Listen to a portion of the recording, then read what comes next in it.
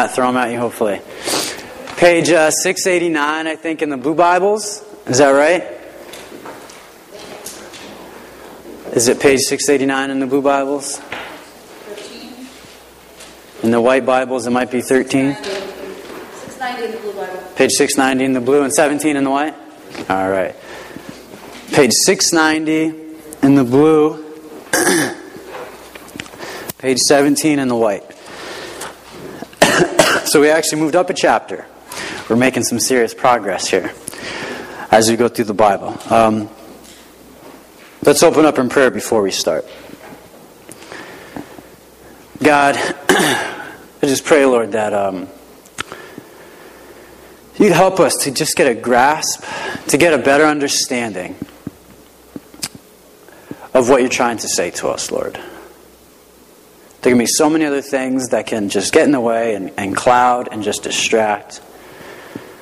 And so, Father, we just pray, God, that You could just settle hearts and minds that need to be settled. God, we're going to be reading about different types of responses, Lord, to Your Word, God. And of course, Father, we want to be the type that respond in a right way to Your Word, Lord. Into a way that will bring fruit, Father. Into a way that will bring joy into our lives. And so, Father, we just pray, God, that we wouldn't just acquire knowledge, Father, but, Lord, that we would also put it into practice, God. And that we would start in our own lives and start in our own hearts, Lord. So, God, we thank You for this morning. In Jesus' name, amen. So there's I grew up in the Hartford area, in Rocky Hill, nice little town south of Hartford. And in that town, there is a huge veterans, hospital, housing, just really kind of a small community there. And by the way, also, since it being Veterans Day, any veterans that you bump into today and that you see, you should tell them, look them in the eyes, tell them thank you, you appreciate their sacrifice, and shake their hands. It goes a long, long way. And any that you might know personally in your family or friends, I hope they take up some of your prayer times today. They could definitely use it in their families, in their lives, if they're on the battlefields, if they're not. I hope they take up some of your prayer time today. But anyways, in Rocky Hill, there is sort of this veterans kind of home base there. And growing up there, I had a friend who his dad served in the military and is a veteran of, I'm not even really sure. I think it was Vietnam, but I'm not positive. And they were fortunate enough to actually live on the property. And so it's a nice deal because they don't have to pay a mortgage or anything to live on there. And I think they even still have a house on there. And it's up to them whenever they want to move off of there. So they live on this property. And I was talking to the father of my friend that lives on the property. And he says, there's that checkpoint, that you have to drive through and get on the base. And he said, I don't think they notice anything about anybody when we drive in there. He says, it seems like they just let anybody in this place. And I was like, really? He's like, yeah. He's like, anybody could really sneak on this thing. It's not very difficult. He said, you just drive and wave. He said, that's all you really have to do. I said, wow, that doesn't seem very secure. And he's like, no, it's not. And I'm like 12 years old at the time, we're talking about this stuff. And so he said, you know what I did one day? I said, what'd you do? He said, well, one day, he said, I put a mask on. He said, I got a fake gun. And he said, I drove right up to the security thing. He said, I didn't even stop. He said, I put the mask on. I had the gun. He said, I held it up in the air like this. I drove right past the gate, and all I did was wave. And he said, they let me in. I said, are you serious? I said, that's the way that goes? He said, yeah. He said, they don't take their job that seriously. And they're not even really paying attention half the time. They didn't even look to see and notice that he had a gun in his hand, that he had this scary kind of mask, which he told me about, and they didn't even notice, just totally blind to what's going on, not noticing. That picture up there is President Franklin Roosevelt. And there's a story of him that's kind of similar to my friend up in Rocky Hill. And apparently Franklin Roosevelt always had long receiving lines. Like wherever he went anywhere, he just had a lot of people there. Like most presidents do, but I guess he had a lot. And so he had the same kind of feeling. Nobody really cared. Nobody really noticed. And if you're a mom or a dad or a parent and you got kids, you can probably relate to that feeling. Nobody pays attention. Nobody notices. So he says, you know what? Every time I go down this receiving line, I say things to people. He said, but I don't think they care. I don't think they even listen. I don't think they notice.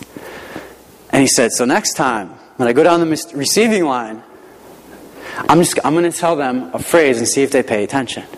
He said, I'm going to tell them. He said, I'm going to murmur it. I'm going to say, I murdered my grandmother this morning. That's what he's going to say. A little crazy and out there, and that's obvious to get the point across that if they were paying attention even a little bit, that they would catch on. So he goes out to the receiving line during his next event, and he goes down the line, and sure enough, murmurs, I murdered my grandmother this morning, I murdered my grandmother this morning, I murdered my grandmother.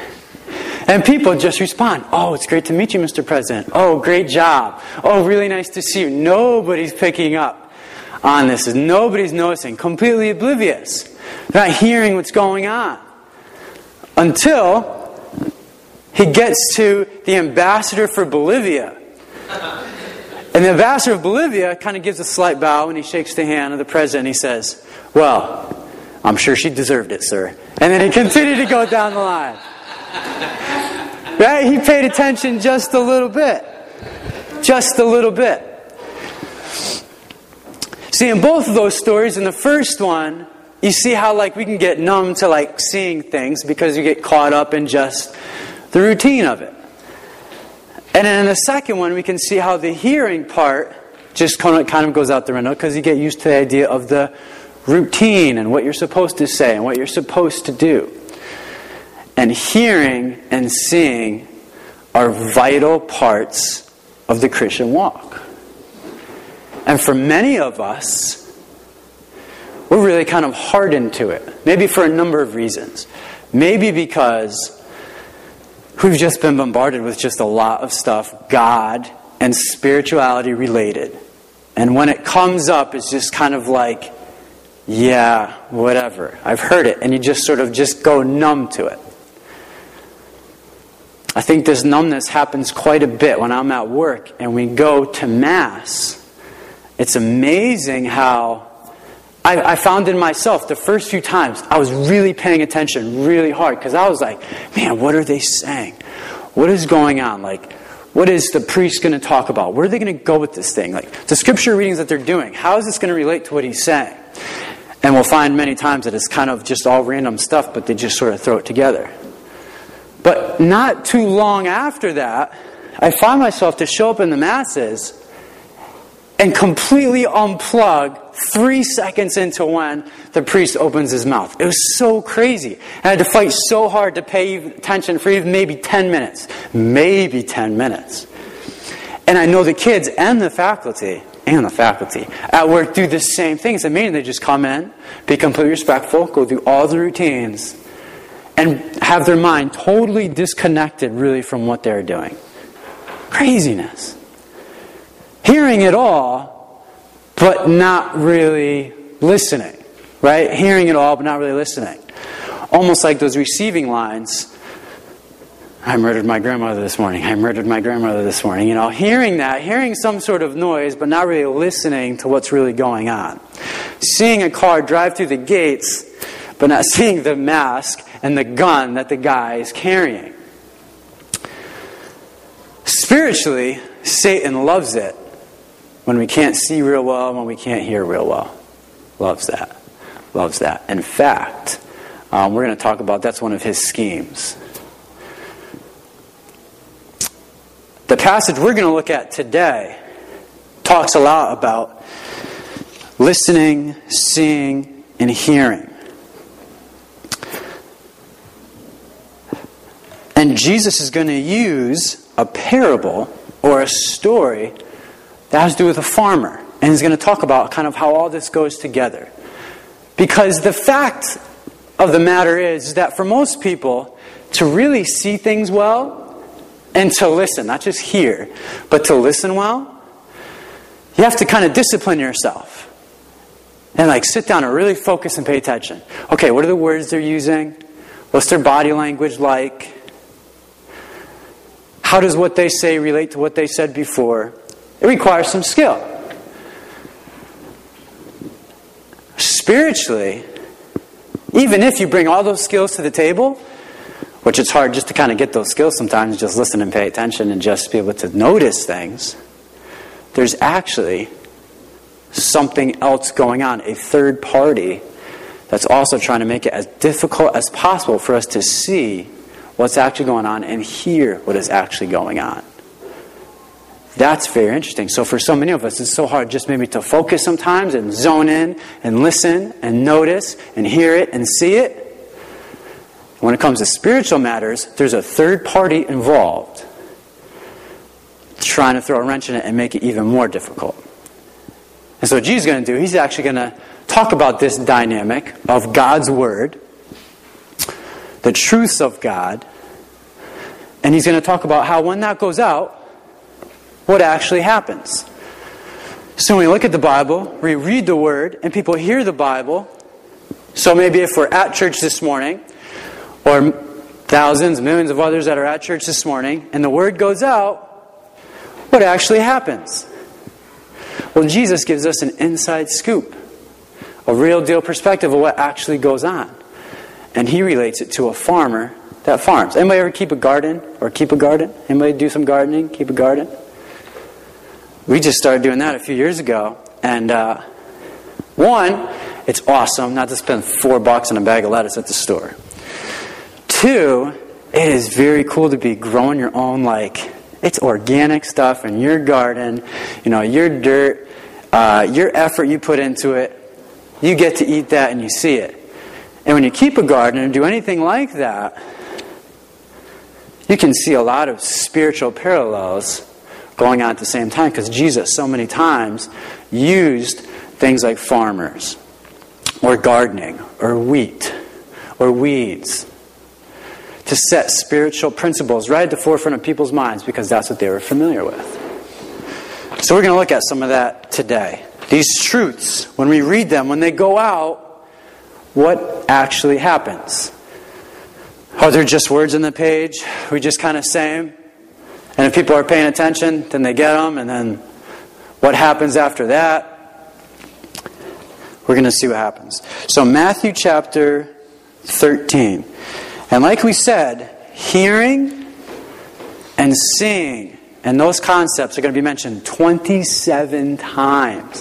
Whenever you read through something, one part of Bible study in your own personal time, you try and pick out certain phrases, keywords that jump out to you, maybe contrasts in the story, opposites. You also want to pick up word repetition, because there's a reason for that.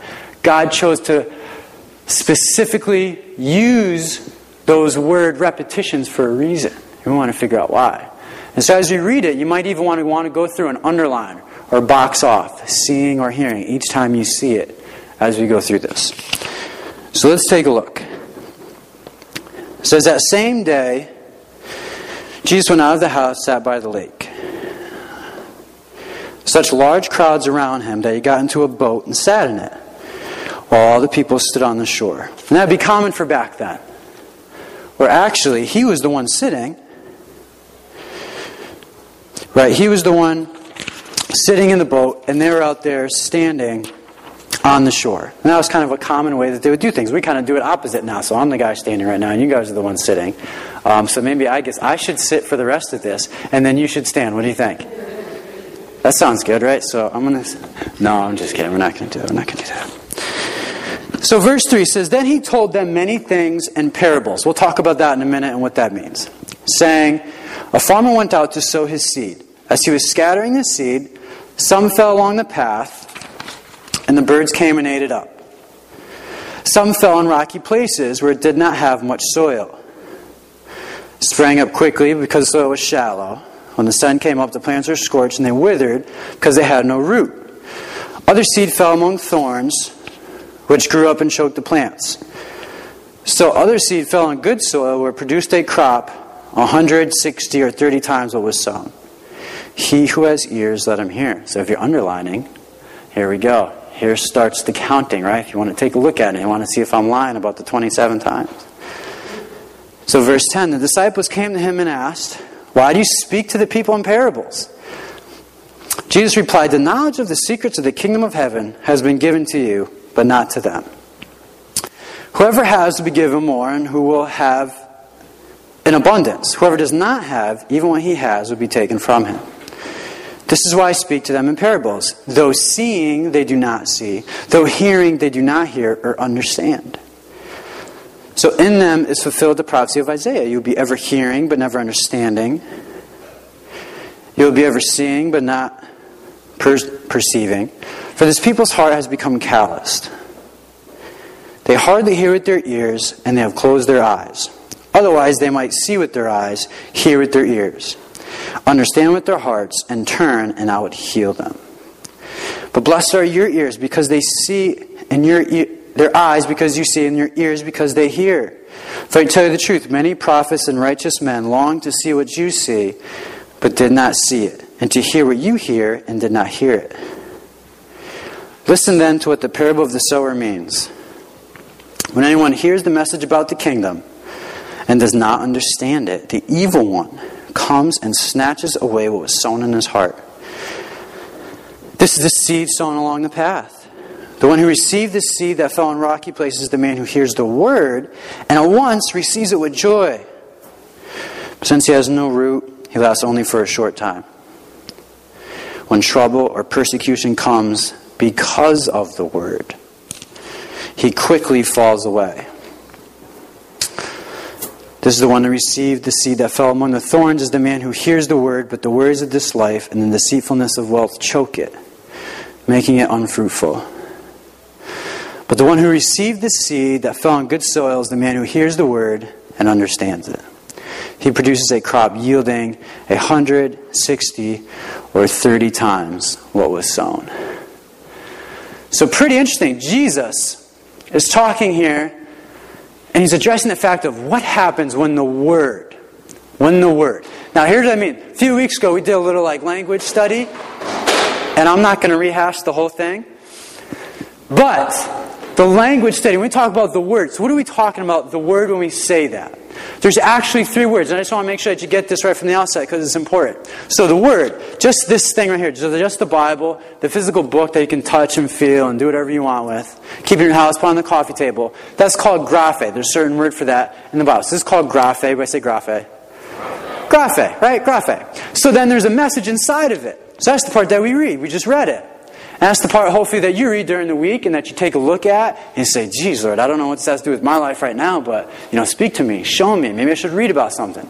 Maybe Jared says something about this. Wow, he was really wrong. Did you really mean for him to say that? And I don't know. That's the logos. So everybody would say logos. Logos. So the logos is the message inside here, the part that we read. So you hold it. The physical part is called graphe. The message inside is. And then when we meet with God and He talks to us, that's where you really freak people out. What? God is talking to you? Lunatic. You should be somewhere in a hospital, be getting therapy with medicine. You need help. We believe in that craziness that God does speak to us and that He does guide us and that He does help us and He does strengthen us and encourage us and gives us what we need. And that word that happens, which the Bible sometimes refers to as that still, small voice. That's Rhema. Everybody said Rhema. Rhema. And so we got graphe, we got logos, and we got Rhema, right? So this morning we talk about this logos, when the message goes out and when He sprinkles it. We're not talking about sprinkling out graphes and just throwing Bibles, everywhere and wherever it lands, whatever happens. We're talking about the logos, the message getting spread out, what actually happens. And so Jesus relates it to a farmer, which we can think of as really God himself as kind of the farmer. The seed, which would be the logos that he's spreading out. And the soil, which we would think of as like men's hearts. And so you have those fill in the blanks too in your bulletin. So if you didn't know what goes in there, that's what goes in there. And so the sower being God, that seed going out being the logos, and that soil of the heart, the soil being the hearts, the soil being the hearts. So Jesus is saying here, listen, here is what happens. Now, of course the question is, why doesn't he just speak directly? Why is he like telling this parable, this kind of story to get the point across? Well, very quickly, a parable, if we go back, I think, in the previous slide, parable. Literally, what it means, if you translate the word right from the Greek, it means ships. Ships that are next to each other. That's actually the meaning of it. Two ships side by side, directly next to each other. If you drew like a line right here, in math we call that a line of symmetry, and you copy that over that line of symmetry, it's exactly the same. And so we're telling a story that would get it to be exactly the same on the other side. It parallels it perfectly. Because for whatever reason, it's not clear in regular language. And so he's going to use a parable, a comparison, an illustration, basically an earthly story with a heavenly meaning. That's a parable. And, why is Jesus going to speak in parables? Well, for a couple reasons. One, it's a helpful teaching tool for difficult concepts. And these people were unaware really of God and His working. Having a good illustration. How many people are visual type people? You like to see it, grasp it? Yeah, most people are. It makes things easier. Especially when it's something you're familiar with. And so Jesus always tried to do that. It was a helpful teaching tool in that way. And so He wanted to do that to make kingdom, heavenly meanings make more sense in these parables. So he says, listen, so when a farmer goes out, or when you go out to your garden, or whatever you're doing, you start sowing the seed, and you start throwing it around. He said, that's kind of like what happens. He said, I'm God. I'm putting my word out there constantly. It is out there. I am sowing it. I'm putting it all around. And, at least in America, it's on the radio, it's on the TV, it's on the internet, it's on Sunday mornings, it's in songs, it's on Facebook pages, it's in Twitter feeds. The word is just getting sprinkled everywhere all the time. Good for us. Other countries, that sowing of the seed isn't really going that easily. And so when they even get just a little bit of the seed, they just hold on to it and grab that because it's precious. They don't have too many seeds going. But nonetheless, He's a sower and He's out there and you have these soils. And Jesus says, what happens sometimes is it's going to land on a path. And this is the soil of some people's hearts. It's just kind of like a path. And if you've been in the woods, you've walked through paths. And the reason why it's a path, it's cleared off. It's compacted. There's not much in the way. It's regular and you just go right through it. There's been a lot of traffic through it and on it. And some hearts, the soil around those hearts is like that. Where it's like, you know what? I've heard a lot. I've seen that. I've been there. I've done that. And they're really almost spiritually kind of just done with anything God related. And so Jesus says, when the sower goes out and some of that seed hits the path, what happens is they hear it, but they don't understand it. And this third party, remember we talked about a third party that's involved in this process? That third party being Satan himself, what does he do? He comes in and he snatches it right away. That's what it says in the passage. So there's more going on behind the scene than just like seed just being there. There's somebody else actually coming in, sneaking in, trying to make sure He'll even deal with us hearing it. As long as we don't understand it or grasp it, He'll do whatever it takes to make sure that we don't. Right? These people that have this soil in their hearts, there's really no place for spiritual things in their lives. They just don't want to have it. They're just pretty much done with it. In one ear, out the other. You could use phrases like self-sufficient, self-satisfied. But nonetheless, the good farmer is still trying to sow seed over there. Still trying to. And Satan knows, geez, as soon as it's there, I'm going to try and snatch it away. So Jesus says, you know, when the word goes out, sometimes it's like that. Sometimes it lands on the path. They don't want to hear it. They don't want to understand it. Maybe they heard it, but they weren't listening. And so they're able to come to church, or come to wherever, or be in a worship service, or be somewhere. And then as soon as they come in, just zone out. Just zone out completely. And just not listen. Because they're spiritually indifferent. They'd rather not hear it. Then Jesus says, then some of that seed that gets sown, some of the soil is rocky. And then we have a picture of that. And anybody who's dug any holes in Connecticut and in New England knows that there's a lot of rocks around here. Right? You try and dig any holes, there's a lot of rocks. So we could relate well to this rocky soil. And how does Jesus describe it? What does He say about it? He says basically, they hear it and they receive it with joy. They're excited. They get in there and they're just happy. And they're ready to go. They're enthusiastic about it. They take it with eagerness. And then what happens is because it's in this rocky soil, they have shallow roots. They're not really well established. And it says, and this is the part that I didn't really notice till like 3 or 4 days into the week, to be honest with you. It says that trouble comes because of the word. Look in your Bibles, verse 21. It says, but since he, so maybe this is just me showcasing the fact that I don't read well or pay attention well. But in verse, you'll appreciate that anyways, right? Verse 21, but since he has no root, he lasts only for a short time. When trouble or persecution comes because of the word, he quickly falls away. Everybody say because. Because. Right? Trouble, difficult times, challenges are going to come. They're just going to come. That's just a part of life. Difficulties are coming. There's another part of life.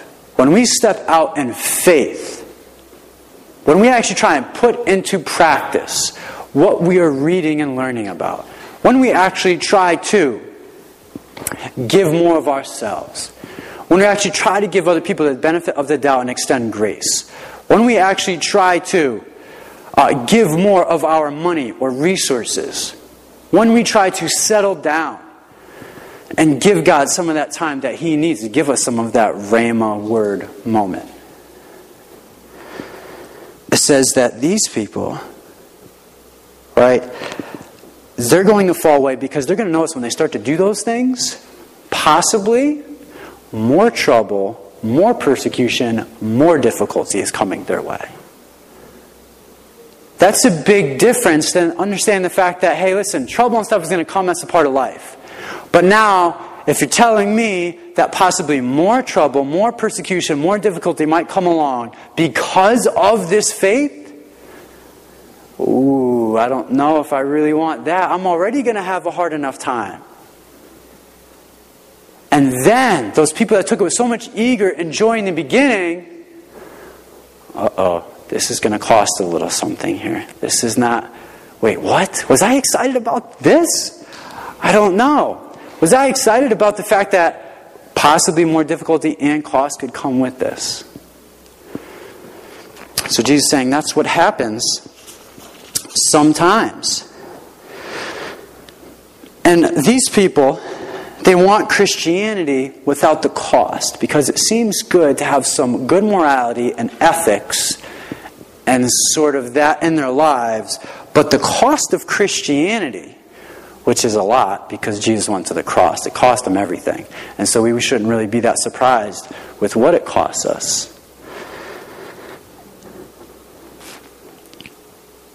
And so the question is, if, they end up just really leaving it all together at the end, the question is really going to be, were they ever really Christians in the first place? Were they ever really, that's worthwhile to think about, and I think that's absolutely fair to ask, were they really Christians if they took it with joy and eagerness in the beginning? And then, 10 years from now, it really has no part and no influence on their lives. Well, a similar situation like that happened in the Bible, and I believe it's in John chapter 12, and you can check me on that this week, and you can send me an email me or Facebook me if I'm way off. But I think it's there in John, where basically they had a group of people that were with them, that were going around doing work with them and ministry with them, and they ended up bailing pretty soon after. And they got asked, hey, what's the deal with those guys? And they said, they weren't really with us to begin with. They're kind of in it because of the novelty of it all, and because it was kind of cool and exciting, and maybe they liked what they're getting into, this new adventure or journey. Simply at the end of the day, they weren't really into it. Because we got to consider where that joy and excitement's coming from in the beginning. Is it because, we just joined a new gym and a new membership, and it's really exciting and cool, and we're going to get back on board. We're going to start eating right and doing the best that we can? Or it's some new just thing that we're trying? Or here's what we pray and what we hope and what I pray for to happen in the hearts of people in Naugatuck, people in the Valley, people in Connecticut, that joy and enthusiasm is coming because they realized, oh my goodness, God loves me how much? He's done how much for me? I got to repent right here and now and make Him Lord of my life. He has done so much for me. He has set me free, saved me. With no matter what I brought to the table, all the baggage and whatever I had and whatever I did, it doesn't matter. He's loved me, accepted me, saved me, and will forever. And will reign with Him forever. I hope that's where that joy and enthusiasm and just excitement comes from, and not just because it's a new thing that we're going to try. Because the difference is, if that joy is coming out of actually understanding more as far as what God has done for us, that sticks. A new thing, the honeymoon phase is, a period of time. The thing that sticks is when we actually see and understand, God has done this for me. He has died for me. Knowing everything and knowing what I will do even after that. That's an amazing, life-changing love and grace. And so the people that hear it and receive it with joy right away, you hope it's for the right reasons. Jesus says there's also could happen. When they're sowing the seed, it could land on the path, it could land on the rocky soil, it could land in the thorns. And the thorns here, and we should be very familiar certainly with thorns as well around here. Doesn't that just hurt looking at that picture? It just hurts looking at the picture, doesn't it?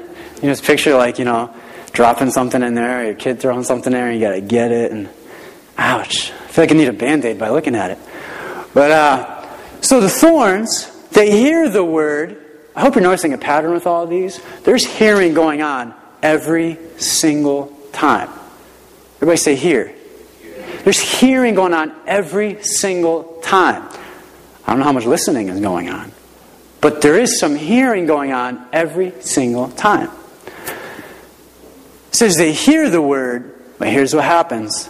The worries of life and deceitfulness of wealth choke it, making it unfruitful. So they hear the word, they might even understand it a little bit. It It says, but the worries of life, just all the stuff that's got to get done. How we're going to raise our kids, how we're going to spend our money, what our health is like. The deceitfulness of wealth ends up choking it and not being fruitful. And what happens is those seeds get tossed in with those thorns. It might be able to grow up for a little while. But as you know, if you've kept a garden or anything, like that or seen it, can't really have two things growing together like that. It's not going to work out. Somebody's going to win and lose that battle and get choked out. And that's why we got to get rid of weeds and things like that. Can't have that. It's stealing nutrients. It's stealing vital, essential elements that are needed for it to grow. And so it might even grow for a little while. But it's not going to last. It's going to get choked out. So Jesus is saying, hey, listen, it's similar to some of that seed that ends up on that thorny soil. Interesting question in this book. The day America told the truth, they basically went around and asked a bunch of questions to Americans, and they then took a look at all the statistics. And so they're like morality type questions. So the day America told the truth. It's pretty interesting. Some stuff in there is like really bizarre. It's not really a recommended book, but this one question is recommended. So the question was, what are you willing to do for $10 million? Who couldn't use $10 million? Wow, nobody can. Okay. So, what are you willing to do for $10 million? It says 2/3 of Americans answered this way. Basically, 25% of them said that they would abandon their entire family for $10 million. They probably don't like their family very much. Would abandon their church. Would you abandon CC Nagy for $10 million? I'd do it for $9. I'd do it for $1. No! We're not doing that. Says, check this one out, right? Would become prostitutes for a week or more. 23% said that. I'll give up my body. 10 million? Whatever. Hey, 23%. That's what people are saying, right? That's the world we live in. Would give up their American citizenships for $10 million. I was going to say, no. Okay. Would leave their spouses for $10 million. Would leave their spouses. So much for that in richness, and in poor and sickness and in health type stuff, right? Would withhold testimony and let a murderer go free. So part of a jury or something like that. I didn't see that. 10 million, please. Let them go free. Would kill a stranger. 7% of people said that. Not horrible. 7%. 7%. And you know how they justified. They'd be like, they'd probably try and pick out something they thought wasn't, important or valuable, and hey, nobody even knows they're gone anyways. They're not a part of society, and they'll justify it. It's crazy. It's the world we live in. Would put up their children for adoption for $10 million. It's crazy. So the thorny soil, they want the acquirement of happiness, security, popularity, and all-around comfort. So the thorny soil wants. It's always this battle. Jesus, and then happiness, and His will, and my security, and my popularity, and me, and Him, and this battle. Basically, it's a weed-infested heart consumed with money, sports, possessions, careers, fashions, whatever. That battle is going on for those things. And basically, if you want to keep your faith weak and anemic, a good way to do that would be to have that thorny soil and just have yourself divided amongst those things. And always trying to battle and play the game of, my stuff, my goals, my wishes, my desires. And His stuff, kind of, His wishes, kind of, His desires, kind of. And if you want to keep our faiths weak and anemic and not really fruitful and not going really far, that's a guaranteed way for us to do it. And too many of us are way too familiar with that for too long.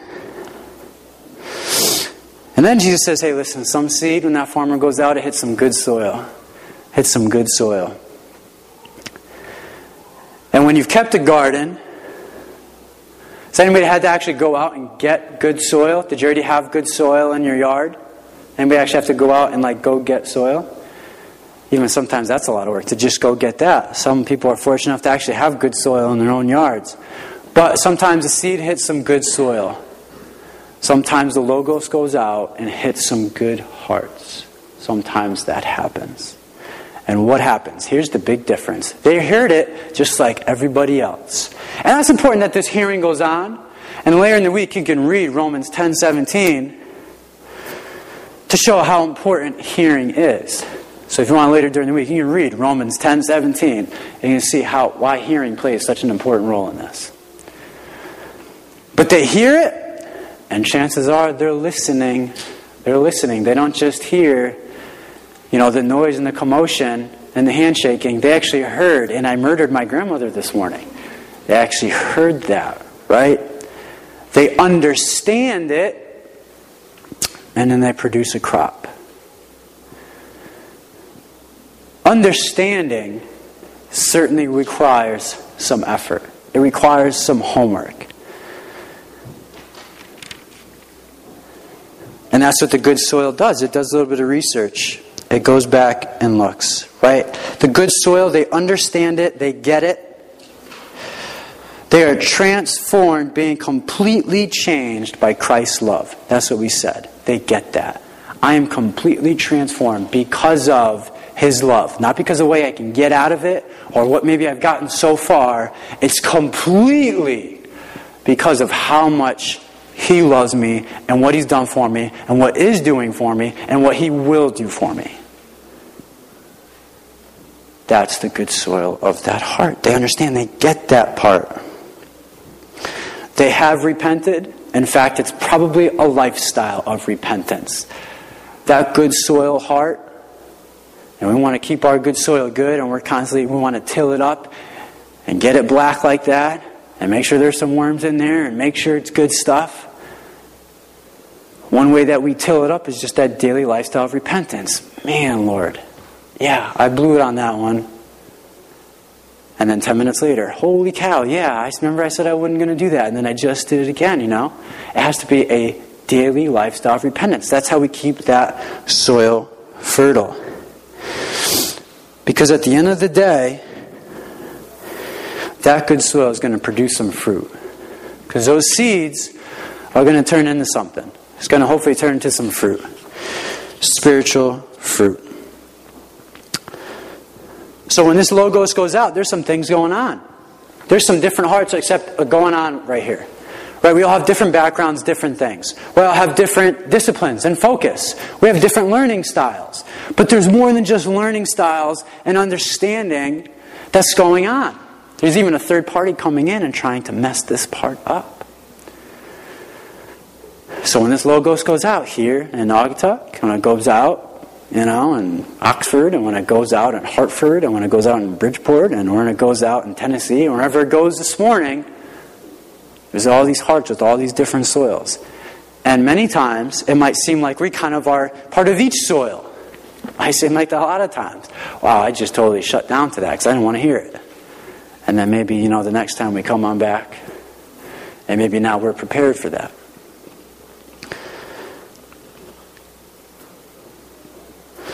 So one thing I want to make sure that we grab before we close up here. I hope that we understand that we need to have a purposeful plan to make sure that the soil of our hearts is good. Let's say purposeful. Purposeful. Be intentional about cultivating the soil of our hearts. We have to be purposeful and intentional about that. Because like we said, there's a third party at play with a scheme and with a plan. And honestly, he's good for any soil that doesn't produce good soil. He'll allow for wasting of time. He'll allow for frustration. He'll allow you even to hear it if he can even mess it up. He just doesn't want that to turn into some sort of crop or harvest of 30, 60, 100 times. I think the other thing we need to understand is that trials and challenges are coming because of the Word. Are coming, not are coming with the Word and without the Word. And that's confusing with what I just said, because when I just read it, I was confused. So, the other part, right, that we need to be encouraged by is that challenges and difficulties are coming, right? They are. But we should also not be too surprised that when we take a step out in faith, that might bring some extra cost and difficulty with it. Like, we should be prepared with that mindset instead of thinking, what? Man, I thought that at least it would be a little bit easier. No, because what we are promised, we're promised peace. That's for sure. We're promised heaven. That's for sure. Outside of that, it's in His hands. That's pretty radical to think like that on a regular basis all of the time. Your neighbors probably don't think like that. The people on your street probably don't think like that. And that doesn't come natural. To where you say, well, God, I need your peace and more of you today. I need your will to happen. Outside of that, take us where you take us. Take my kids where you take them. Take our money where you're going to take our money. That's what we're called to do, though, right? That's what we're called to do. And we can't be surprised when we get to that point and say, oh man, I thought it was going to be a little bit easier than this. Not necessarily. So now that question that's up there. The word is being scattered. How have we responded? Because it's been scattered before on us. Like the Logos has been around before. And maybe you've had a pattern, and only you really know. How have you responded before? It's a worthwhile question to answer. What has really been the response? Because the Logos goes out, it gets scattered, and then there's a response on our end. So how have we before? And then, of course, the following question is, how will we respond now? Because some responses are this that we already looked at this morning. We could be deliberately indifferent and ignorant of it. Just be on the path and just be like, you know what, whatever. Close my, ears and close my eyes and just go through life like that. That's an option. We could just have the Word be a passing fad through our lives and just dump it when it becomes difficult. That's an option too. We could be too preoccupied with what the world's priorities are, falling for things that will never satisfy. That's certainly an option too. Or, of course, in the good soil, we could, this is also an option, we could take a risk and respond in faith. That's an option. By repenting and doing whatever it takes to make sure that the roots go deep and make it our goal to bear spiritual fruit. That is an option. To take that risk and respond in faith and try and get that in all areas of our lives. So the question really is, how are we going to respond? How will we really choose to cultivate that soil? Because then it will start with us, and depending upon who's around us, we could actually help to kind of cultivate some of that soil that's around us. And that might be friends, that might be family, that might be kids, whoever. But we really can't be cultivating their soil if we got thorns and rocks and stuff all messed up in ours. It doesn't really work. So what we're going to do is we're going to close with one song, and then we'll come back together and pray.